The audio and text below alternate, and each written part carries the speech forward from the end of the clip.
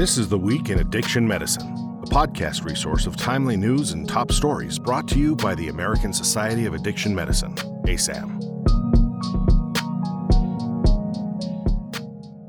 Today is Tuesday, June 21st, and I'm Claire Rasmussen.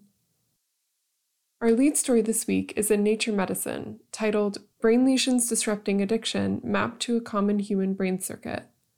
This study analyzed 2 cohorts of patients addicted to smoking at the time of focal brain damage, identifying locations with addiction remission. The study found that lesions that disrupted smoking addiction occurred in many different brain locations, but were characterized by a specific pattern of brain connectivity. This pattern involved positive connectivity to the dorsal cingulate, lateral prefrontal cortex, and insula. The study also found negative connectivity to the medial prefrontal cortex and the temporal cortex. These results were reproducible across independent lesion cohorts and were associated with reduced alcohol addiction risk. The results provide testable targets for therapeutic neuromodulation. Next, we have a study in JAMA Network Open titled Racial and Ethnic Disparities in Buprenorphine and Extended-Release Naltrexone-Filled Prescriptions During the COVID-19 Pandemic. This study used retail pharmacy claims from the Symphony Health database to calculate weekly rates of prescription refills. The study found that after the onset of the pandemic, weekly rates of buprenorphine prescription fills decreased significantly for Black, Hispanic, and Asian patients. No decrease was found for white patients. Our next story is in biological psychiatry and is titled Understanding Hyperkatifia to Inform Treatment for Alcohol Use Disorder. The term hyperkatifia describes the increased intensity of motivationally relevant negative emotional symptoms observed during withdrawal from alcohol and drugs. Individuals experiencing hyperkatifia are particularly vulnerable to relapse, as they may seek to temporarily alleviate negative affective symptoms. This article analyzes research on hyperkatifia in the context of alcohol use disorder, including translational and clinical studies that target represented neurocircuitry, as well as translational therapeutic strategies to reduce drinking and relapse. A new study, Binge Drinking and Alcohol Problems Among Moderate Average Level Drinkers, is by the American Journal of Preventive Medicine. This observational study examined the role of binge drinking patterns in predicting alcohol problems among moderate drinkers. The study found that binge drinking in moderate drinkers was associated with close to a 5-time increase in concurrent multiple alcohol problems, and greater than 2-time increase in multiple alcohol problems, prospectively, 9 years later.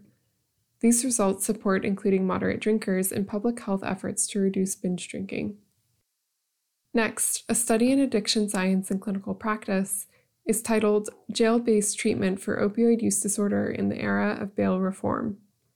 In this qualitative study, the authors interviewed staff at 11 county jails in New Jersey, asking about current practices regarding prescription of medication for opioid use disorder. While most staff members reported that prescriptions for methadone, buprenorphine, and injectable naltrexone were available, the ability to initiate medication was much lower, with the exception of naltrexone. The study also found significant variation in practice across jails. The study concludes that major barriers included limited resources in both jails and local communities.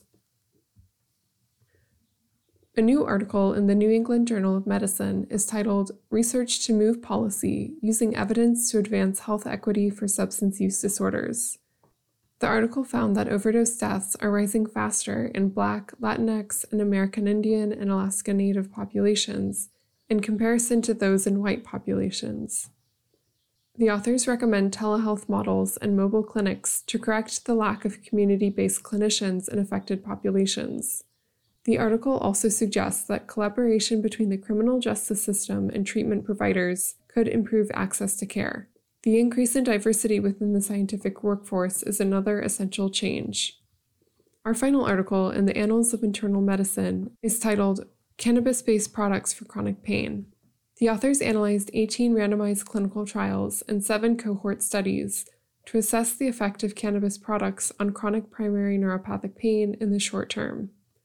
Synthetic products with high THC to CBD ratios appear to have a moderate effect on pain, but they also displayed increased sedation and dizziness. Products with comparable THC to CBD ratios were associated with a small improvement in pain, but a large increased risk of sedation and nausea.